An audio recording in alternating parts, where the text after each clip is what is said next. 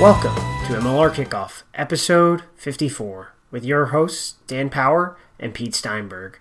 This episode features a special guest, new Major League Rugby Commissioner, George Killebrew. Finally, the MLR has come back into our lives. Peter Steinberg, it is here. The wait is over. We have made it to week one, and we have a big show for you today as well. Like you just heard, Commissioner George Killebrew joins the show a little later on for some Q&A from the fan engagement we had during the week.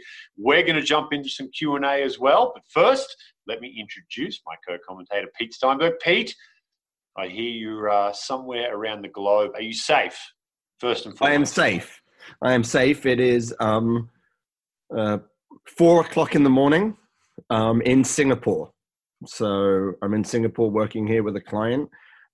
Missing the snow that I think you had in Colorado. My wife Yvonne is 35 weeks pregnant, and we're shoveling the snow yesterday. And I just said, just don't go into labor while you're shoveling the snow. That's all I ask. But I'm out here in Singapore, and enjoying the high 80s and humidity that they have here. Yeah, unfortunately, we came back from Mexico the day after snow. So I left 82 degrees in Tulum and landed in 3 degrees of snow in Denver. It was heartbreaking. So I feel Yvonne's pain. Probably not physically the same pain Yvonne's feeling right now, but emotionally, I'm right with her.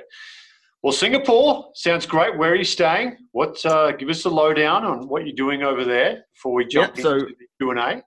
Yeah, so I run a management workshop for a client that has offices around the world. So they send me out here. It took me a day to get here. I teach for 2 days and then I go back. I'm staying at the Westin on Asia Square, which is just a wonderful hotel. This is the 4th time I've been out here.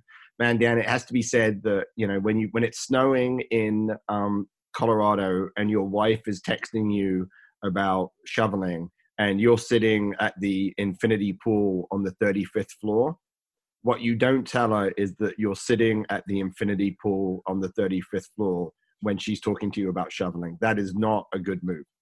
I know, especially as you're getting the massage and, you know, eating all the fine foods that are being brought to your room. But husband of the year 2020, I'm not sure if you're going to go back-to-back this year. I might stump you this year just on the back of that, leaving your poor pregnant wife to shovel snow. Pete, what were you thinking?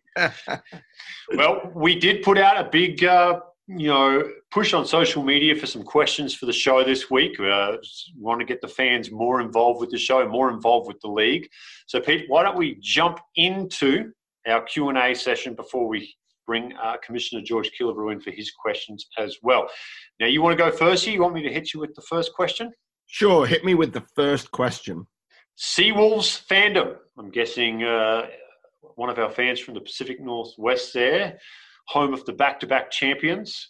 How does a player transfer between teams? Who is involved in the decision-making, the negotiation? Are there protected players that cannot be poached, or is anyone fair game? I'm thinking he might be talking about Happy Nakatini there, who, of course, was picked up by Old Glory this year. Pete, your answer on that one? Yeah, so there's a couple of different ways team players can move. The first thing is there's actually an expansion draft. So for the new teams, trying to find players, especially US and Canadian players to play, is obviously quite difficult. And so teams that have already been in the league get to protect a certain number of players, and then the expansion teams are able to go and pick players that are not in that protected space. But all of the player contracts are held centrally. So every player contract is actually with Major League Rugby, not with the team itself. And so what happens is that if a player's contract ends, then it's really an agreement between the team's GMs and the player about that move, because their contract is with the league itself. So it's sort of one of these interesting things. It's very much not like the MLS, with the contracts being centrally owned by the league, which allows players to move, and then those numbers, those contract numbers, move from one salary cap to another salary cap. So that's how it works. But it's, primarily just between the GMs and the players. I think there are some rules there, and I don't want to get too much into it, but there are some rules around players having first or teams having first right of refusal. So in other words, if someone's contract ends, then that team has the first right of refusal to kind of make another bid for that player. But the player, if they're after their contract ends, they can talk to other teams and other GMs, and it ends up being sort of a bit of a negotiation. It's one of these things we have to remember about Major League Rugby is that owners don't own teams. Owners own a piece of Major League Rugby. And so they're all working to the same benefits. There's definitely competition. Teams want to do well, but they also recognize that the league is successful when all the teams are successful. It's one of the interesting parts of the model. A rising tide. That's right. Yeah. That's right. So we have another question for you, Dan, and this is from Twitter, and it's Mayonic. With the competition getting better every year, what are the chances of the Seawolves repeating as champs? This is a really interesting question. It's a great question, Mayonic, and I appreciate you sending that in to us. Well, everyone's a chance, right? All the teams have the same record as of today, the 5th of February 2020. So everyone is a chance to win the comp. They won it year one as a bit of an unknown. They won it year two as defending champs with a big target on their back. So there's absolutely nothing stopping Seattle from going 3 times in a row, the old three-peat. The roster's strong. They've kept the core of their playing group from last year. There's a lot of talent there. There's a lot of youth there. They've made some smart acquisitions. We talked about Api Nakatini leading, but they've made some smart acquisitions as well and brought in some good players.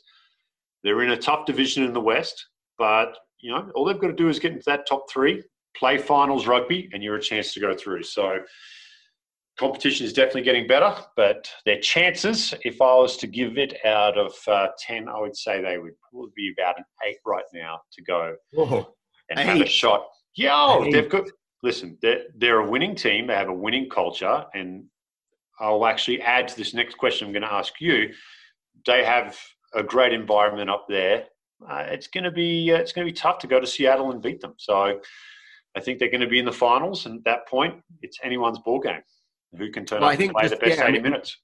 So I think it's true. I think that if you said who is most likely to win, and you looked at the records and you looked at the teams, I think the Seawolves are probably the favorites to repeat.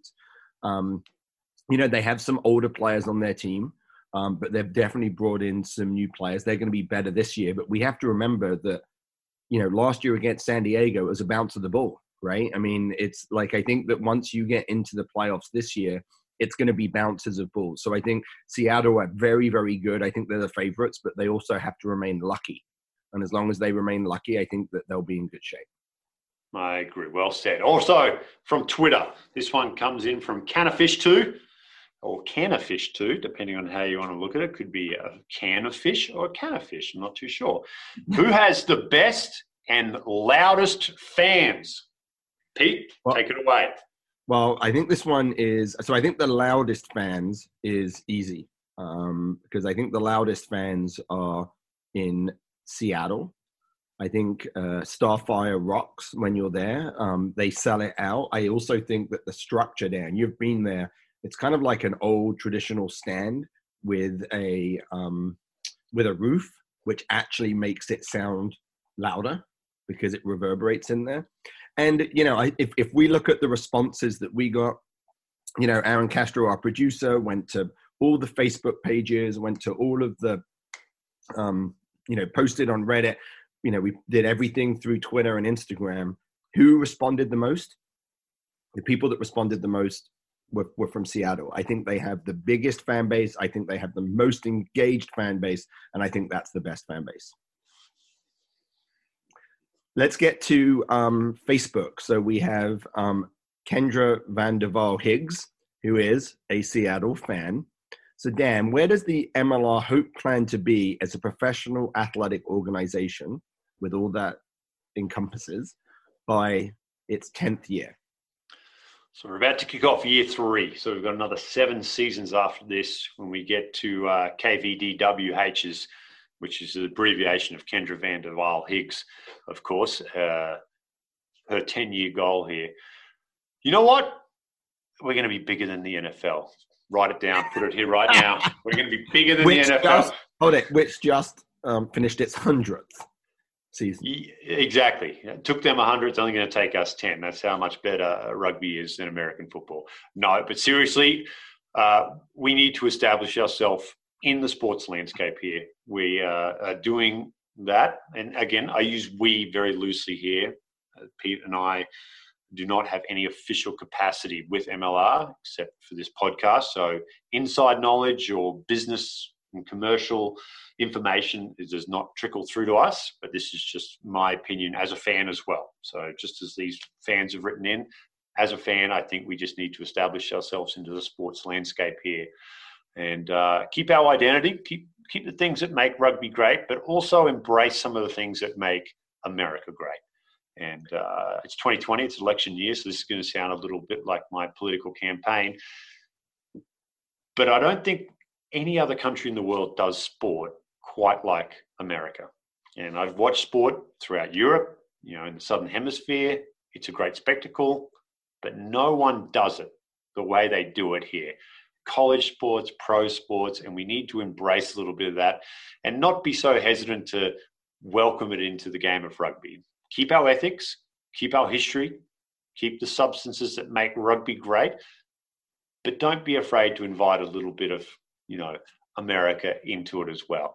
I think if we do that, we'll establish ourselves not only with the existing fans in the game here that already love it, but also new fans who are going to gravitate to all the things that make rugby great, but also want the familiarity that comes with an American sports event. So that's where I'm at. You, Pete? Yeah, I think that, first of all, 7 years from now, it's going to be interesting to think about what the TV landscape looks like. If you go back 10 years from now, it wasn't this whole streaming thing. I think that what we would like, I think that 10 years from now, what Major League Rugby would like to have is sustainable crowds, which probably are sort of 5,000 people plus at most games. I think that would be a good target. I think that they want it to be available so people can watch it on major, whether it's streaming platforms or major networks. So the profile is higher. And I think Major League Rugby wants to be able to have generated some revenue, right? So some big sponsors. So in other words, if you get the crowds and you get the exposure on TV or streaming platforms, then people will want to sponsor you. So I think 10 years from now, those are the three things that Major League Rugby probably needs to have done to continue to grow and become part of the landscape. Well said, Pete. All right. Also from Facebook, Neil Atfel from Nola Gold. Is there a real salary cap? What are the penalties for breaking it?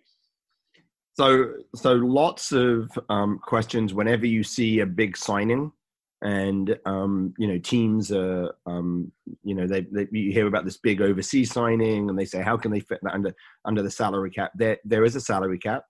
The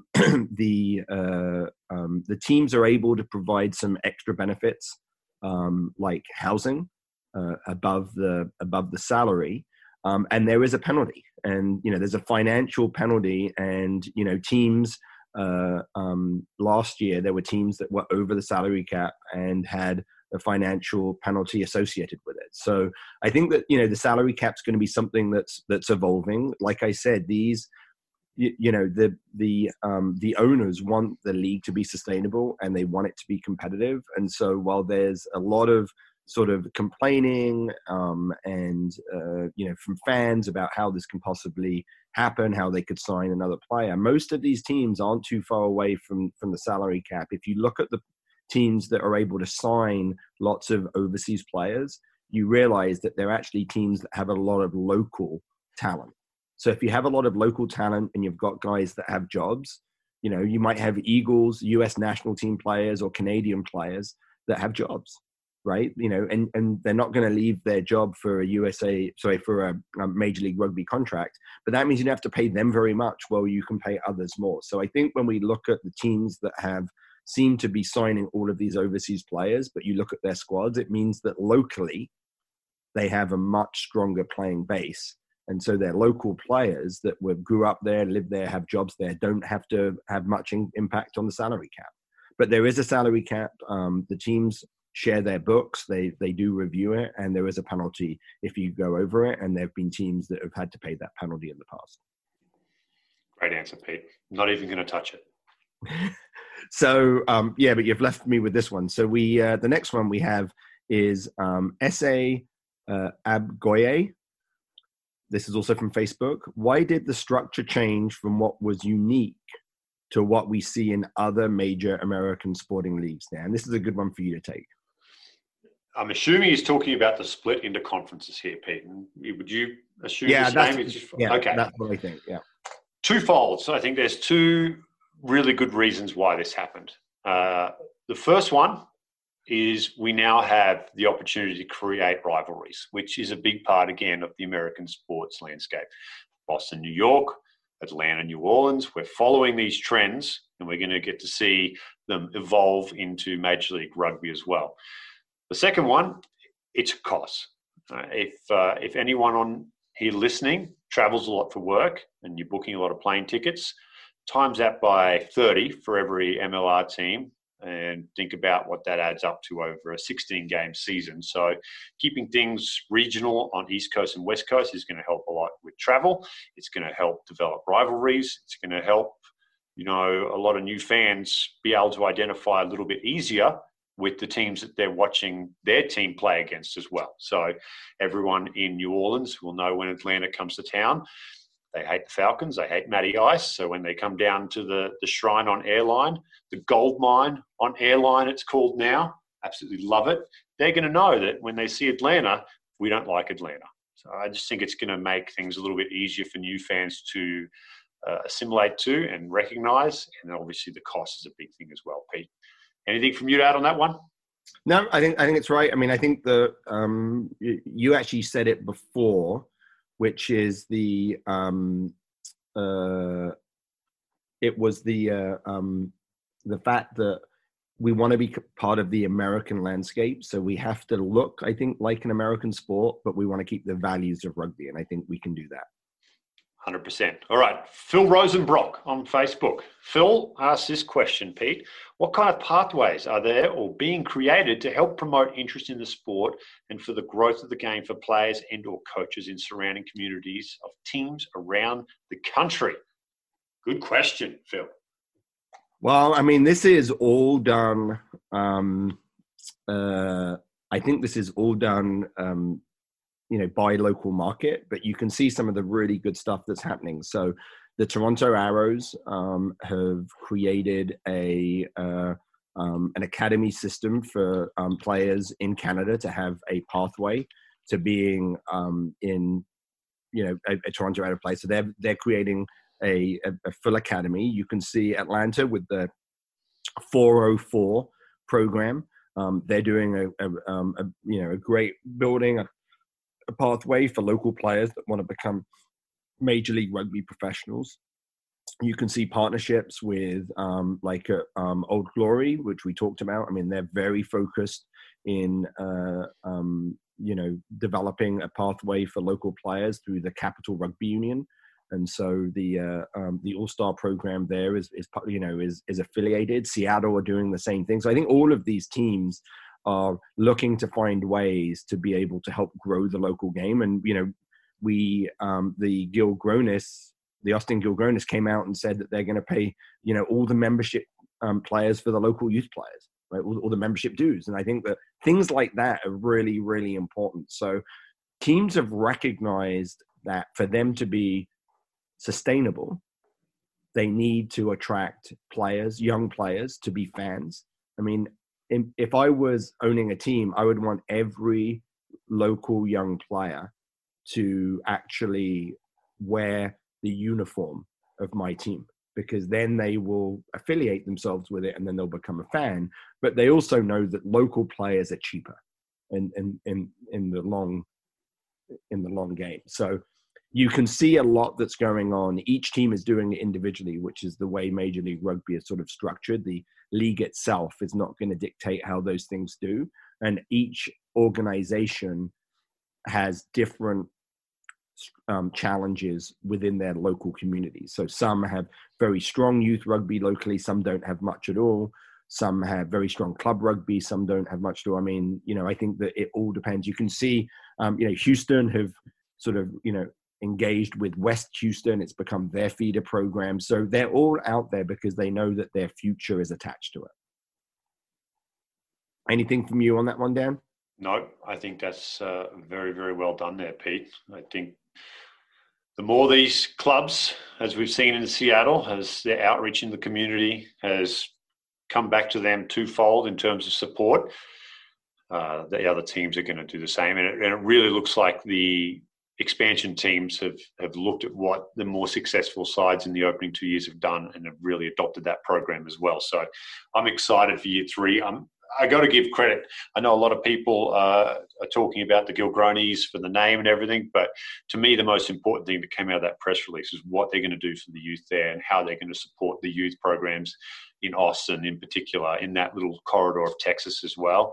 And if I am a father, I have a family of 4. If you can tell me, hey, you can bring your family out to the Circuit of Americas and watch rugby for $20, $5 a ticket, that I'm in. Right, that's a great experience, and they're going to make it a great experience. I think what they're doing there is fantastic, and I think other teams will kind of take note to that and understand capturing families is going to be so important to the sustainability of the game here. So, all right, let's keep going, Pete. Move on. Okay. The next question is from Hunter Russell, who is a NOLA fan. Who do you think will make the biggest impact among newcomers to the Gold this season? Great question. Hunter Russell, 2 first names. Awesome stuff, Hunter Russell. I love it. I have 3 players for you. The big one is going to be the loss of Tristan Blewett. Let's just get that out of the way first. Tristan continuing his education in the UK. Him not coming back, what a blow. Here's 3 names for you, Hunter, to be excited about in 2020. Robbie Coleman, fly half. From the Brumbies in Australia. He's going to come over, make an immediate impact. He is an absolute stud.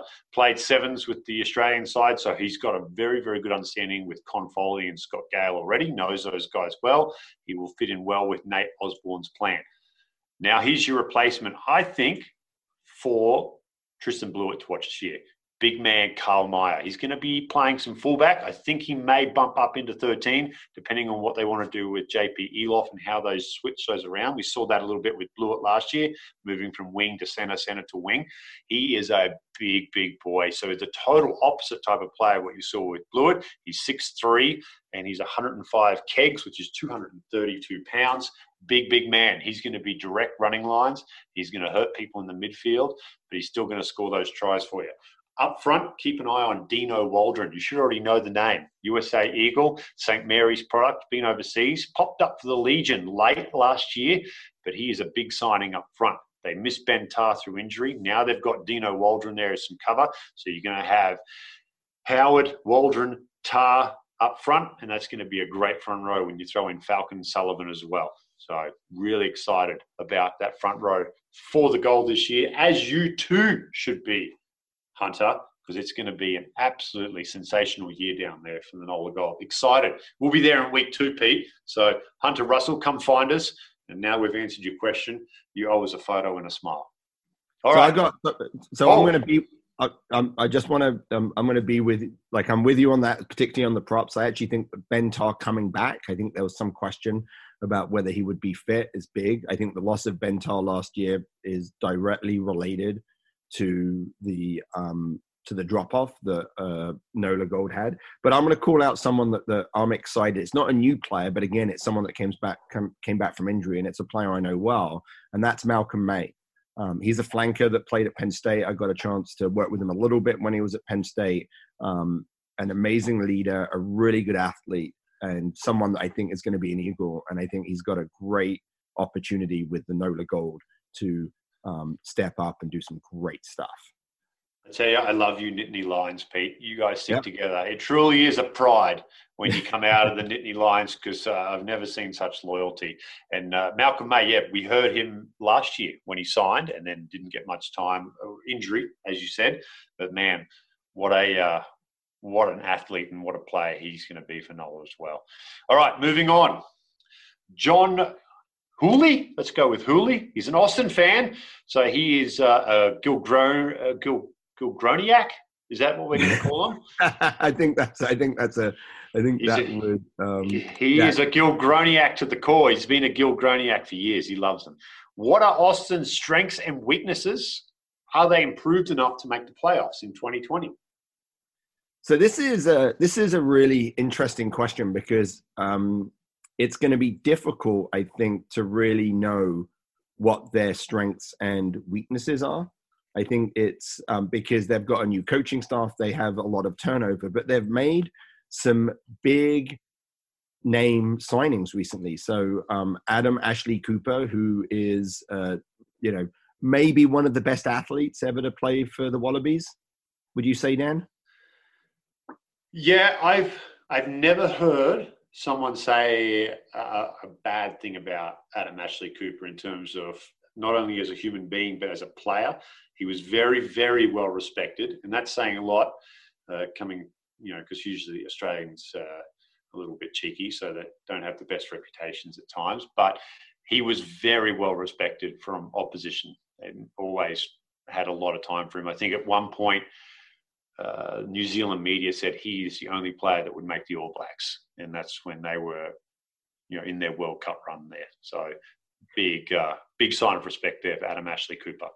Now, the challenge that a lot of these teams have when they make these signings is visas. I think we're going to see a number of the big name players not be available in the early couple of weeks as their visas get processed. They're taking a little bit longer now than maybe they have in the past. But I actually think that where they have got the strongest is, or where they've made a big signing, is Kurt Morath.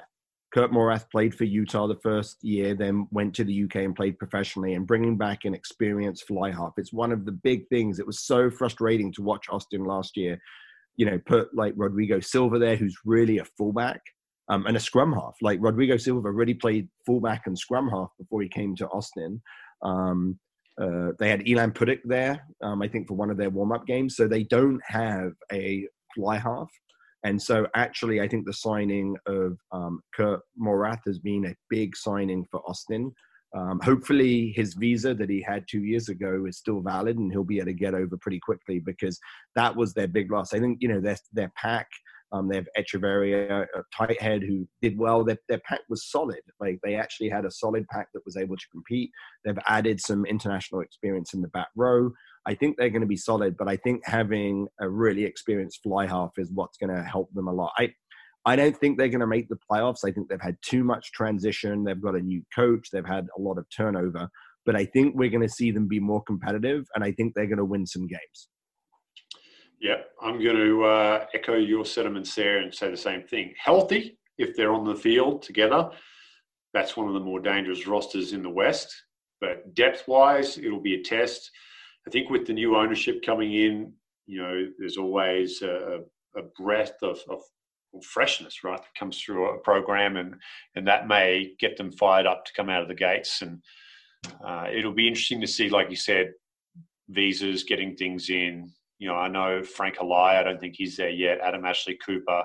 So once they get them, Sebastian Calm, I'm excited to see him come back. It's been a rough couple of years for Seb on the injury front down in NOLA. So it'll be interesting to see if he can get back to full fitness and strength and start playing again. But it's a great question, but it's tough to answer because all we have right now is paper. We don't have a form guide to go on. So that's the tough thing about the opening round. Everyone looks great on paper, but how are they going to look when they get on the field? Yeah, and we don't even know. I mean, I think one of the interesting things for the expansion teams, also teams that have had a lot of turnover, they have, Brent Simmons, who's the new coach. There's a lot of learning. I'm not even sure that these teams will know what their best team is in the first weekend. And it will take a few weeks for them to really kind of work out who can step up and play. So, but I think we're going to see improvements from Austin. I know that they've had some, additional support with some top guys coming in from Australia, sort of helping with some processes on the coaching side and high performance side. And I think you're going to see a team that's going to get better as the season goes on. Okay, so the last question, and anyone who follows this podcast knows this answer. So this is from Instagram. It's at Darren Zimanek. He's a Seattle fan, and he says, which Seawolf player are you most excited to watch this year? Well, Darren, I mean, if like, you are a Seawolves fan, you know the answer to this question. And it starts with Brad and it ends with Tucker. Like, there is no other player that I'm excited to watch other than Brad Tucker, who at some point this season may apply for a restraining order against me because this is just getting a little creepy. But I do love watching me some Brad Tucker. I'm excited to watch Villy come back and have a full year. He looks as fit as he's ever been before. I'm excited for JP Smith to play a whole year at scrum half. I'm excited to see Ben Sema with some different talent around him this year and what he can do. Ross Neal, young Wasp player who was climbing to the peak of his career in the UK and decided to come to Seattle. I'm excited to see what Ross can do over here. Jeff Hasler, wow, what an end of the year Jeff had. And now he has a full preseason where he wasn't pulling anchors and crab pots off boats, and he can get out there and play on the wing for the Seawolves this year. So there's a bunch of players I'm excited to see. But I think Seattle have done, they haven't, sat on their hands in the off season. And recently they just brought in Andrew Duratalo, who's another former Eagle playing professionally overseas that's coming back. I mean, these guys have refreshed. They've brought in some new talent. I agree with you. Ross Neal, I think it's going to be a great test for the level of the league, because Ross Neal is a guy that played for Wasps. Like, he started head games or he started for Wasps. He's good enough to play in the Premiership. I think a lot of people in the UK and in England were quite surprised to see him come over. And so, he's 6'5", 238-pound center. Man, makes you just not want to play rugby when you hear those numbers. So it's going to be interesting. I think the Seawolves are going to be an interesting game, and they're going to have an interesting season. And I think they're going to have some new players step up and be impactful. Yeah, Andrew Duratolo, when Drew gets going, I don't think there's a more devastating ball carrier in the league. He is scary when he gets moving. He has a massive engine, and he's 6'2", says 245. I don't know what scale he's weighing himself on, but I want to get on that scale as well, because if he's 245, I'm not going to say it on a podcast because then people will make fun of me. But Drew is, if he comes fit, I know he left. He had some stuff he needed to take care of back in Fiji. If he comes motivated, fit, and ready to go, look out. It's going to be a great year up there for Seattle again. We go back to our question, can they go a three-peat? Well, if that guy gets fired up and going, yes, they can. Well, thanks to everyone for all of their questions. We appreciate the engagement. It's been great. We'll probably look to do it again at some point when we get into the when we get into the season. But it was great to hear some of the questions that are out there and to engage with the fans. Yeah, we hope we answered it to your liking. If your question didn't get picked, don't be disheartened. There was a lot that came in, and we will do this again throughout the year. So make sure you ask some more questions, and we'll try to get them in as much as we can throughout the year, especially if this is something that the fans want to hear more of, then we're happy to do it. But Pete, we did have some questions that were specifically selected for our commissioner, George Killebrew. So let's welcome George into the show now, as we'll jump into some fan Q&A with the new commissioner of Major League Rugby, George Killebrew. All right, we are joined now by the MLR Commissioner, George Killebrew. George, we appreciate you joining the MLR Kickoff podcast and making some time for us today on the eve of 2020, Season 3 kickoff. Happy to be with you guys anytime. You're about a month and some change into the job. How has it been so far, mate? It's been great. Getting to know our 12 owners, some of our expansion owners as well. I mean, this is a really great group of guys that are determined to make Major League Rugby really work in this country and in Canada. They've done remarkable work to get it to year 3, to be honest with you, to have the international broadcast partners that we have and some of the momentum that they've gotten in these first 3 years is really, if you look at the history of leagues, is remarkable. Even the biggest leagues in year 3. But there's definitely some growing pains along the way, which is expected. But so far, so good, and looking forward to kicking it off in Las Vegas this weekend. So George, you've come obviously from traditional professional sports with the Dallas Mavericks for 20 years. Coming on board, talk to us about some of the things that surprised you coming on board with Major League Rugby. Obviously, you weren't part of it before. You may have heard about it, but when you came on board and now you've been here a while, what were some of the surprises? There wasn't a ton of surprises because I did my homework and I met with several members of the board before accepting the position. I think the pleasant surprises are that they had a national footprint in a broadcast partner in CBS, in year 2 already, doing 17 matches on CBS Sports Network and the finals, on big CBS, if you will. I mean, that's really remarkable work for a 2-year-old league. And so I was pleasantly surprised that they had the national footprint from a broadcast perspective. I was pleasantly surprised that all the local clubs had their own broadcast partners as well.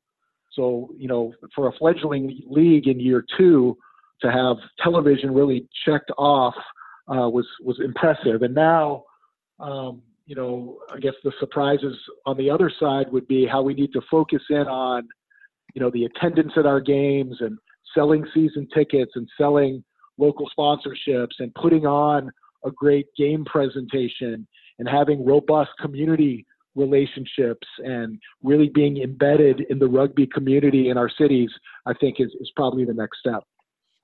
George, Pete touched on your time with the Mavericks, well-established, NBA franchise here, successful, won a title not too long ago. You could really focus on your day-to-day there under your title. As the commissioner now starting in a fledgling league, you're probably going to wear many caps trying to get things going. What are some of the things for 2020 you really want to dial your focus into and be successful this year? Well, first of all, I want to be able to get to every market and really see how they put on a game and really start to focus in on the things that we haven't done as well at, and that is the kind of the commercialization of the sport. We need to attract major sponsors to help us. We need to continue to make our broadcast partnerships really work for us. And what I mean there is not just air our games, but be a true marketing partner for the league. Those are important things. I think, the continuing the path of growing rugby at the youth level, and training fans at an early age to be fans of our teams are all important. And there's a list of 20, right? So, to your point, being a commissioner, you wear a lot of hats. But those are some of the things I want to focus on, in the near term rather than the long term. Well, you mentioned the fans, and that is one of the reasons we've brought you on. We opened up on the social media platforms for the last week, asking fans for questions that they would have for you, and we have 5 of the best that we have with us now. Pete, you want to kick us off with the commissioner questions? We've got one of the questions that has probably been the hottest question on the internet for the last week, and this is from Instagram, and it's Boosie the Boss, at Boosie the Boss. What is a Gilgronis? Yes, the Gilgronis. So that is our new team in Austin. I think this story is going to be a really fun one to follow, mostly because of the ownership group there. It's led by a guy by the name of Adam Gilchrist, who's Australian and has a very successful chain of gyms called F45 that is household names in Australia, but has recently come over to the U.S. as well. I believe we have 15 of them popped up in my city alone. If you look at that whole press release about them coming to Austin, there's some remarkable things in there. One is that they're going to pay all the dues for the youth rugby players in Austin. 2, they're going to sponsor the under 20, the under 18, and the under 16 elite teams in Austin. 3, a family, can come to games at a $5 ticket. And so they're doing some really great things to breathe some life into a market that quite honestly was an underperformer in the MLR. And sometimes in sports, you have to take some risk, and the name has been bantered about a bit. I guess the definition is a Texas-sized cocktail. And sometimes you have to be outrageous in your marketing. And I think what you're going to find with this group is that they are true marketers. They of all our ownership groups, I will tell you that Adam, to me, is one of the most forward thinkers when it comes to marketing and how to take something that isn't very relevant today. And let's just be honest, that franchise was not one of the high performers in this league, and is trying to breathe life into it in a lot of different ways. One, through a name, one, through their policies, two, about how they're going to treat their community, three, about them moving into a first-class facility at the Circuit of the Americas, which I will be at tomorrow with them. And it really gives me great hope that the Austin franchise is going to compete to be one of our finest franchises in our league. I think it's. I'm certainly excited to go down to Austin. Dan and I are doing the game this weekend, and I think you're right. I think they're taking some risks in marketing, but I think that that's what they're going to have to do to get that franchise going. Another question, and this one is another question I've been engaged on the internet and Twitter with arguments and discussions about this. But this is an interesting one for me, and it's from Zhang Hai on Instagram, so at Zhang Hai. With the trend of incoming top quality talent, this is Bastero, the Beast, Marnonu, how will the league balance attracting foreign players to elevate the sport in the US, but make sure that US and Canadian talent are developed as well, since foreign players are not US or Canadian eligible? Yeah, that's a great question. And the key word in that question is balance. I think that's really, really important. Obviously, our teams are developing academies and trying to grow the U.S. talent, and then you mix that in with top international talent, that just raises the bar. So I think it's a balance. I think, we are going to continue to develop rugby players in the U.S. and Canada, and I think by those gentlemen that you mentioned, bringing them in, it just raises the bar. So it's really finding a way to strike that balance of both top-tier international talent and the development of the U.S. and Canada local talents. So I think, and the all of this new talent that's coming in has created some interest overseas, and we actually have a lot of overseas followers for this podcast, or overseas followers for the league. So the last question from me is, and I'm not exactly sure whether this is from Instagram at Rugby World. I think it might be RWC Inc. That's what it looks like on Instagram. Have I noticed more interest in international rugby companies investing in Major League Rugby teams this year? How does that impact the league and the teams? Yeah, I mean, this is a trend that we're going to see going forward. And it's not like any other, it's no different than any other way you invest in things. You don't invest in things that are at the highest of value. You try to find things that are better value and maybe are going to grow over time. And I think what the international rugby community is realizing is that that opportunity lies here in the United States, and specifically with Major League Rugby. And I've spent, a lot of my first couple months here talking to international investors that may want to take stakes in some of our teams. And a couple of those transactions have already occurred. And they're important for a number of reasons. One, a capital infusion is always good. Two, it's the ability to share best practices from established rugby organizations that can work with our teams here in the U.S. and Canada. And that is sharing best practices on the field, on the pitch, with coaching, with development, with GMs, also in business practices and commercial practices. So it's almost like getting a big brother that can help you kind of maneuver in the early years some of these harder areas that at the end of the day lets our local teams compete at the best possible time. But it is definitely going to be a trend going forward. And I know that just because of the amount of people that have reached out to me and wanting to talk about MLR and our teams and our cities to see if there's a role for them to be involved. All right, Pete, I love it. George, I love it when Pete starts talking about the socials with the Instagram and stuff. He did the hard ones. Here comes the easy ones for you. This one comes from San Diego Sports on Twitter. And this is a big one because this was a big part of your previous world in the NBA. Can we get an MLR All-Star game? And how would it look as a follow-up? Well, that's a great question. It's obviously something that's not on our horizon this season. But of course, I mean, that's what if you aspire to be, in this country, we'll say the NFL or the NBA or Major League Baseball or Major League Soccer, which is really probably the most interesting comparison considering they're the youngest, kind of like we are, of the comparables. They all have a great all-star extravaganza, and there's no reason we shouldn't either. I've been approached, with a couple pretty interesting ideas. One is to bring over an established rugby club over into the United States and play in a major stadium, kind of very similar to how was done a few years ago at Soldier Field in Chicago with the All Blacks, but maybe have a team like that come over and play the MLR All-Stars, whether it's a preseason match or a mid-season match. I think it's something that with the right pomp and circumstance, our fans would really like, and that's really what it comes down to. Is we try to grow these fan bases coming to our games on a weekly basis in our cities. Once they are the ones asking for this, and there's enough of them there that we know it'll be a successful event.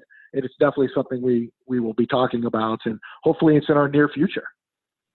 Yeah, well, we have the conference split with East versus West. That's a logical one, but I do like the idea of international teams coming in as well, a truly global game coming to the US, which would be great. All right, last question for you. This comes from Robinette Matt on Twitter.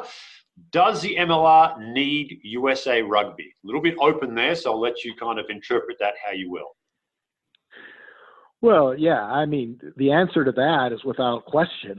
Everyone in the United States that has the word rugby attached to them need one another, right? So there's a lot of talk about, bidding on a World Cup, for example, in the United States, possibly as soon as 2027 or possibly in 2031.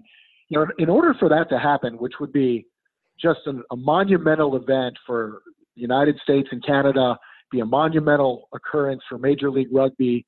But in order for those things to occur, everyone has got to be on the same page. And that's, you asked earlier about the many hats you wear. My hat as commissioner, and part of my role there is to do our part to make sure we are a good partner with USA Rugby, with like I said, really any entity that has rugby in their name in this country. We all have to be somewhat on the same page. Now, you're never going to agree on everything. I understand that.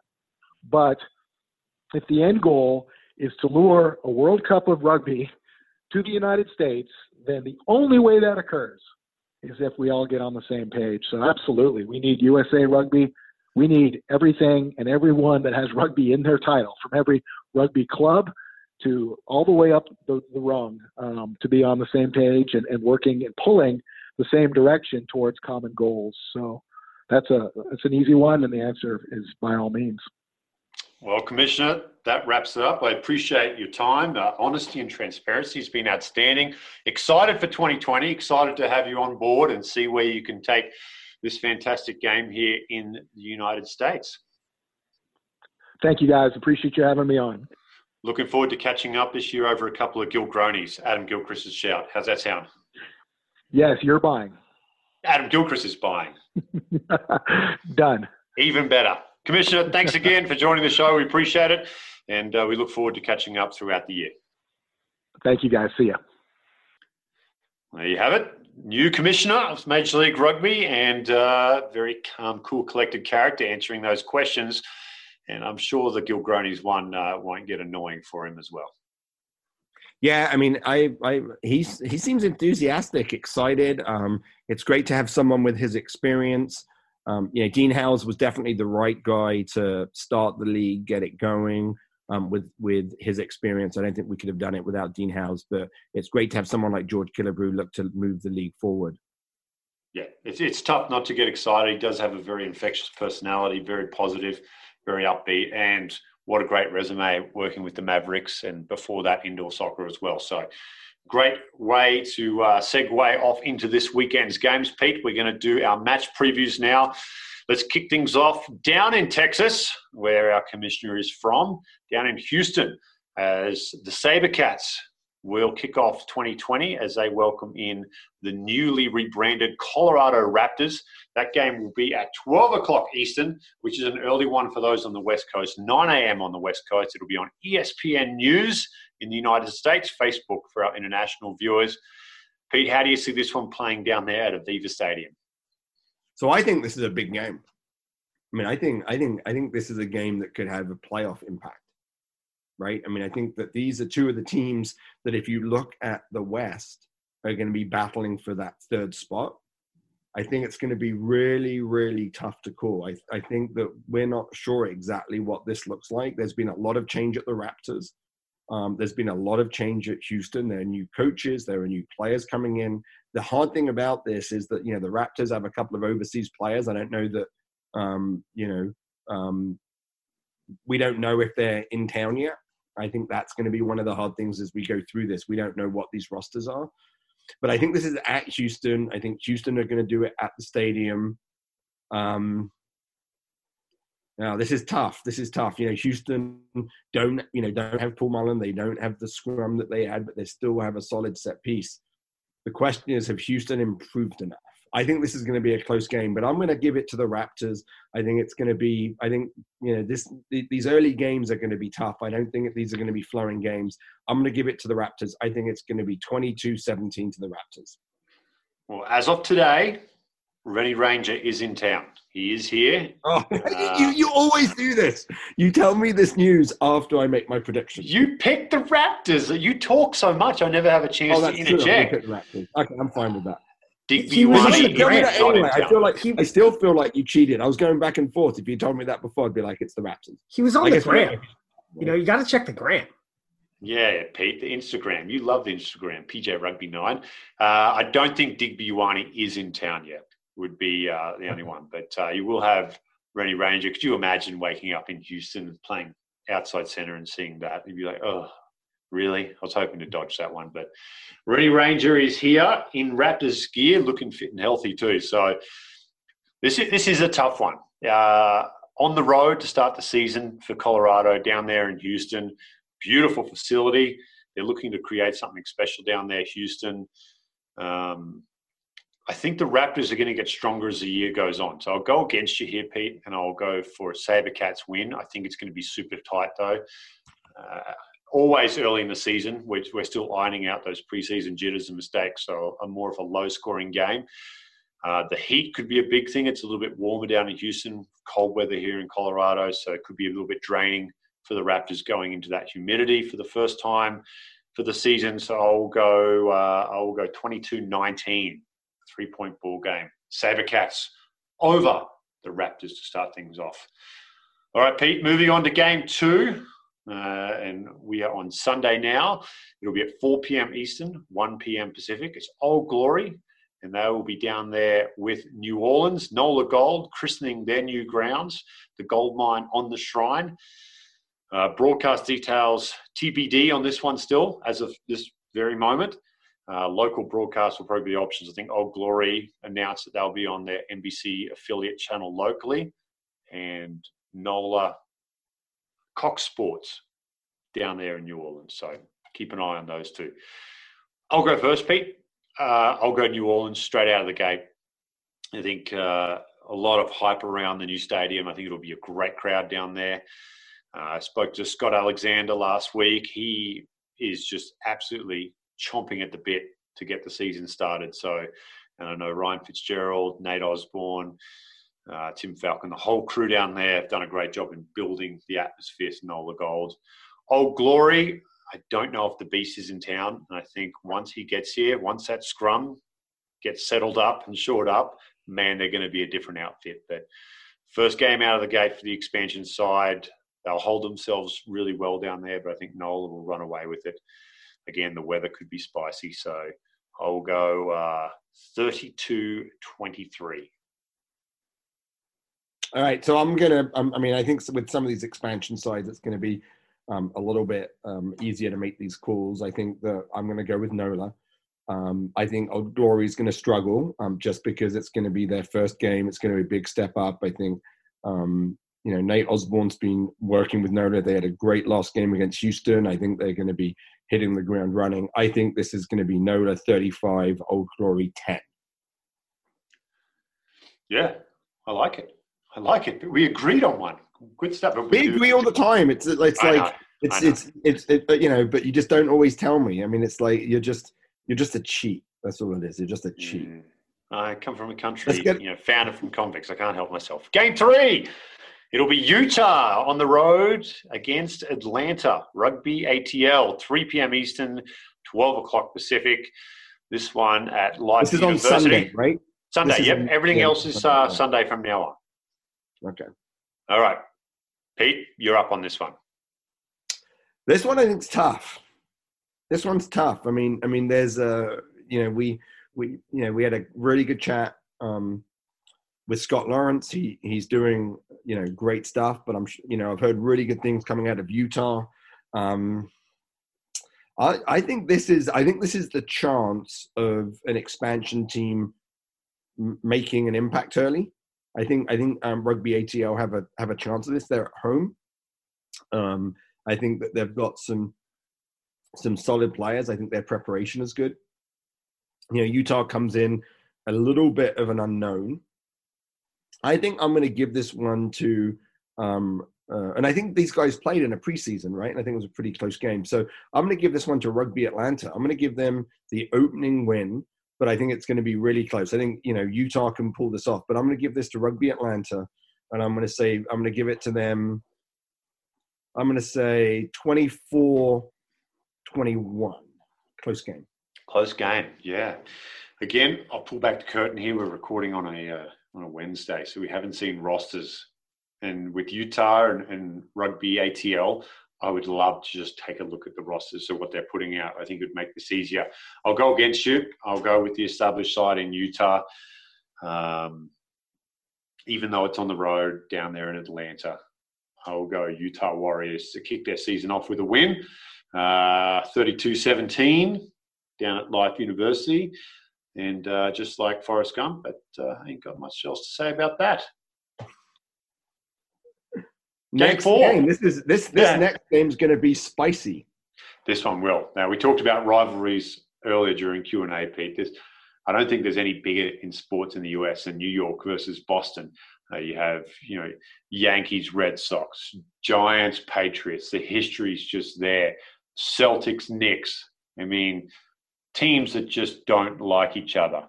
Rangers, Bruins, and now you add into that Rooney and the Free Jacks. It's going to be New York. It's going to be New England. 4 p.m. Eastern, 1 p.m. Pacific on Sunday. It's in Las Vegas at Sam Boyd Stadium. I'm going first on this one.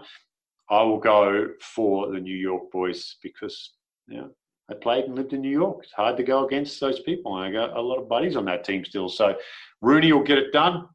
I really hope this is a real fiery game, Pete. I hope players buy in on the rivalry and establish it from the very first game. And there's no love lost between these teams. I will go 28-12, Rooney with the win. I think this is going to be a really interesting game. I think that like most of these expansion teams, I think it's going to be hard for them to hit the ground running. I think it's going to be Rooney. I think it's Rooney with the win.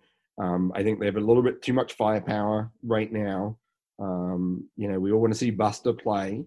I think it's going to be a good challenge for the New England midfield. I think Greg McWilliams was the attack coach for the Eagles. He's going to bring a bunch of staff. I think New England's going to work hard, but I just don't think that they're going to hit the ground running. I think this is going to be New York, and I think it's going to be New York 35, New England 20. I like it. All right, Game 5 is our CBS Network's Game of the Week. It'll be in San Diego. It is the championship rematch. The Seawolves on the road to the Legion. It's 5 o'clock Eastern Sunday, so that is 2 o'clock Pacific. Who went first last night? I did. You go first on this one, Pete.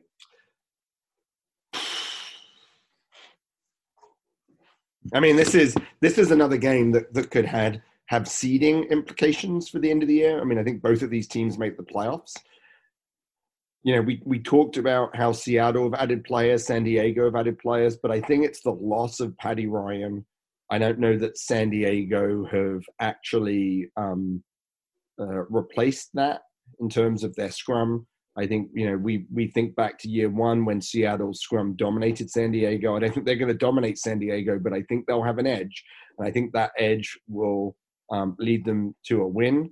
I'm going with Seattle, and I'm going to say this is a bounce of the ball game, right? So it's 50-50, but I'll go with Seattle, and I'll say it's 28-27. The West goes through Seattle. That's all I'm going to say. They will beat the Legion again. The scars of June 2019 have not healed. And like you said, I think Seattle are still strong where they need to be strong. I think San Diego have bolstered themselves in other areas, but Seattle just have a habit of turning things into an arm wrestling into their favor. So Seawolves to get it done again. And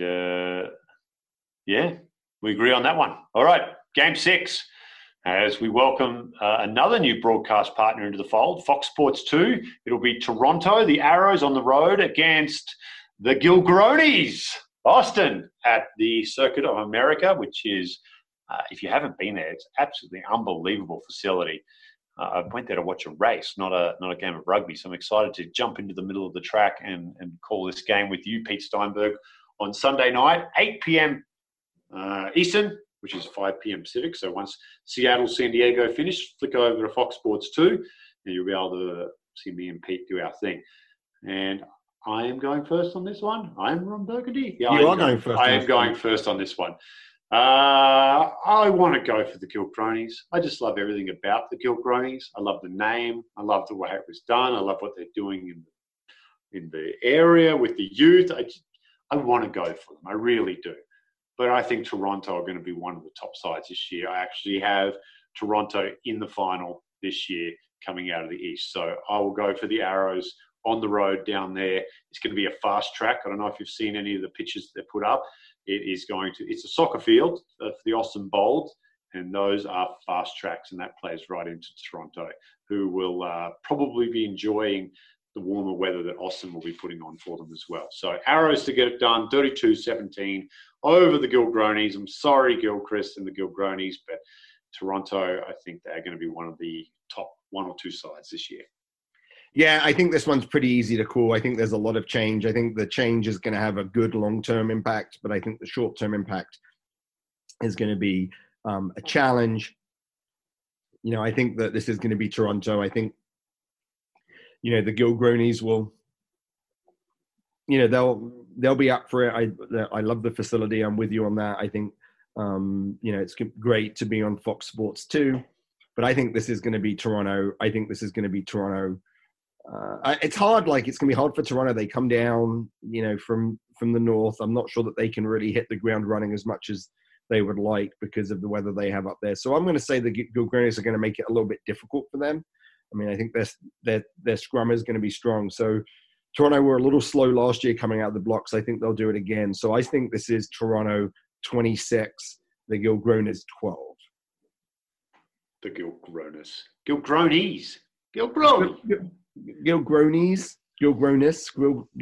AGs.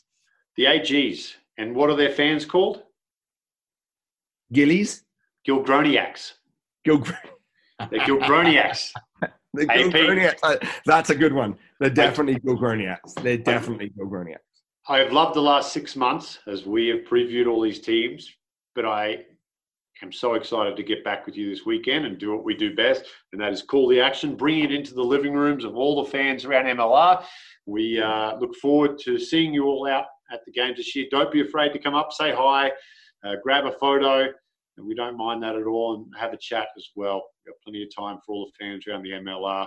Pete, it's been a long one. It's been a great one. Appreciate you jumping on at 4 a.m. Singapore time. You are an absolute champion. And I will see you Sunday. First, though, let the fans know what they need to do. Subscribe, like, all that stuff. You're such a social media guru. I love it. I am not a social media guru because my lack of Instagram is really preventing me from being able to make these predictions effectively. But as the season starts, you can help other people find the Major League Rugby Kickoff podcast by rating us and leaving reviews wherever you get your podcast, whether it's Stitcher, Google Play, iTunes, wherever it is. If you can rate us, subscribe, and leave a review, that helps other people find the podcast, and that helps grow the game of rugby. We appreciate that. Dan, it's been a pleasure. It's now 5:30 in the morning in Singapore.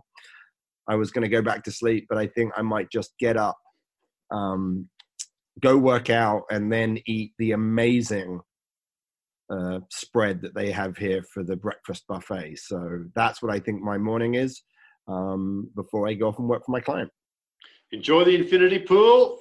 For Pete Steinberg, Aaron Castro, I'm Dan Power. This has been the MLR Kickoff Podcast.